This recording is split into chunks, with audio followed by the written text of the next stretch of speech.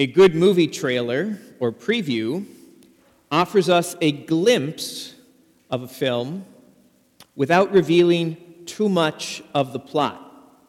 We see enough to entice us to go see the movie or to stream the movie. The first two chapters of the Gospel according to Matthew, which record the birth of Jesus, function as a trailer, a preview of the rest of the Gospel. These first two chapters of the Gospel according to Matthew are not only the beginning of the story, but they contain the entire story. What we hear of the birth of Jesus is a glimpse of the full good news of who he is and what he does for us. Again, the word gospel literally means good news. And the good news is always the message about Jesus, who he is and what he does. Right from the start, Matthew the evangelist opens the story, chapter 1, verse 1, with the words, "The book of the genealogy of Jesus Christ, son of David, son of Abraham." Right away, without missing a beat, we learn that Jesus is son of Abraham, which means Jesus comes from a particular family. He comes from the family of Abraham, the man chosen by God to start a family that would become a nation and eventually a kingdom. Abraham had a son, Isaac. Isaac had a son, Jacob, who had 12 sons. And this is the family of Israel. And it is from this family that Jesus comes. He is a son of Israel, and he is also the son of David. Perhaps the greatest member of the people of Israel, at least until Jesus. Because David was the greatest king, a man after God's own heart. And God, time and again, through his prophets, promises that he will send a new David. He will raise up a new king, a Messiah, who will come to set things right in the world once and for all. Jesus is this Messiah. Jesus is the Christ. Jesus is the great King. Matthew tells us also that the Virgin Mary will conceive and bear a son, and Joseph is to name him Jesus, because he will free his people from their sins. Again, right in chapter 1, we learn the mission of Jesus. In fact, his name reveals his mission. The name Jesus literally means the Lord saves. And Jesus comes on a mission of salvation to save us from our sin, the great oppressor. He comes to set us free. He comes to rescue us from the power of sin and even the power of death. Finally, Matthew tells us that all of this is to fulfill the words of the prophet Isaiah, that a virgin shall conceive and bear a son, and shall name him Emmanuel. Jesus is Emmanuel. Jesus is God with us.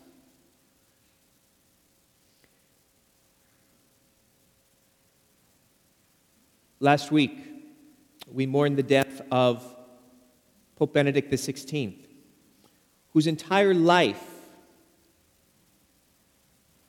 was oriented around the proclamation of who Jesus is, that our God is not some distant, abstract God, that Christianity is not a set of ideas, is not a philosophy, but above all, an encounter with the living God who has a human face and a name, Jesus. All of this we learn right off the bat in the first two chapters of the Gospel according to Matthew. And even today, we hear of the story of the visit of the Magi to Jesus. And they bring 3 gifts. And even the gifts are a preview of who Jesus is. They repeat what Matthew has already told us. The Magi offer Jesus gold, signifying his royalty. Again, Jesus is the King, the Christ, the Messiah. Frankincense was offered in adoration of God, was used in worship in the temple. And so their offer of frankincense to Jesus signifies that he is God, and he is due our worship. And in fact, the Magi throw themselves down on the ground before Jesus to worship him. And finally, they offer him myrrh, which was a spice used at burial. Again, to show us that yes, Jesus is King. In fact, Jesus is God himself. And yet Jesus comes not only to be born among us, to live with us, but above all, to die for us.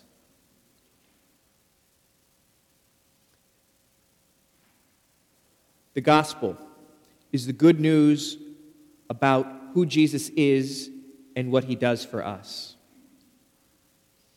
But as we read the gospel, the story of his life, his death and resurrection, we also hear the stories of people who respond to Jesus in different ways.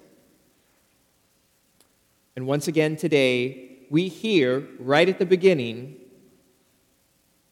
that in response to Jesus, there are but 2 options. First, King Herod and the scribes, the experts on the law of God, the ones who knew the scriptures up and down. They hear the good news from the Magi that the newborn King of the Jews has arrived. And in fact, they have followed a star in order to find him. Herod summons the Bible experts, the scribes, and asks them, where is the Messiah to be born according to the prophets? And they repeat a line from the prophet Micah. He's to be born in Bethlehem. They know the scriptures. They know the promises of God. They know the prophecies. And yet, they do not accept the good news. In contrast, the Magi, non-Jews, foreigners, follow a star that guides them to Bethlehem. And there they find something even greater than the stars. They find a little child, the newborn king, and in him they recognize someone great enough that they fall down and worship him. They accept the good news. And indeed, as the gospel story unfolds, as Jesus reveals himself to people, they either accept him or reject him. And as we know, finally, The authorities reject him enough to execute him upon a cross. The gospel is always a proclamation of who Jesus is and what Jesus has done and is doing for us. And the gospel always calls forth a decision. Do we accept Jesus? Do we entrust our life to him with full confidence in who he is, what he has done for us, and what he wants to do for us still? Do we stand with him? Or do we reject him? Do we see him as, well, maybe a good guy, one great teacher among many, but ultimately not for me?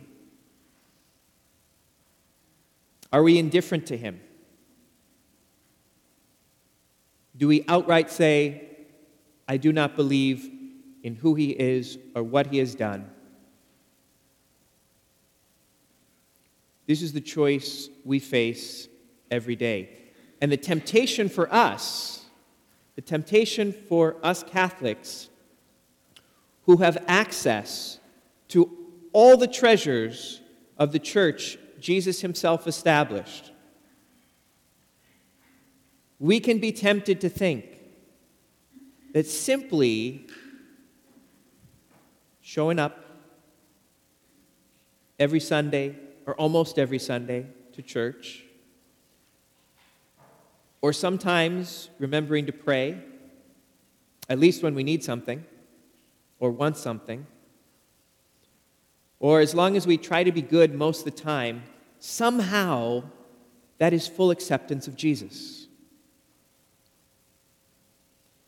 Remember, the great irony of the story we hear today is that those who should accept him, because they know the Scriptures, they have access to the Word of God, they reject him because their hearts were closed to him and his surprises. He did not come on their terms. They could not see who he truly is. And so too for us. As we start this new year, are our hearts fully open to fully accept Jesus in our lives anew?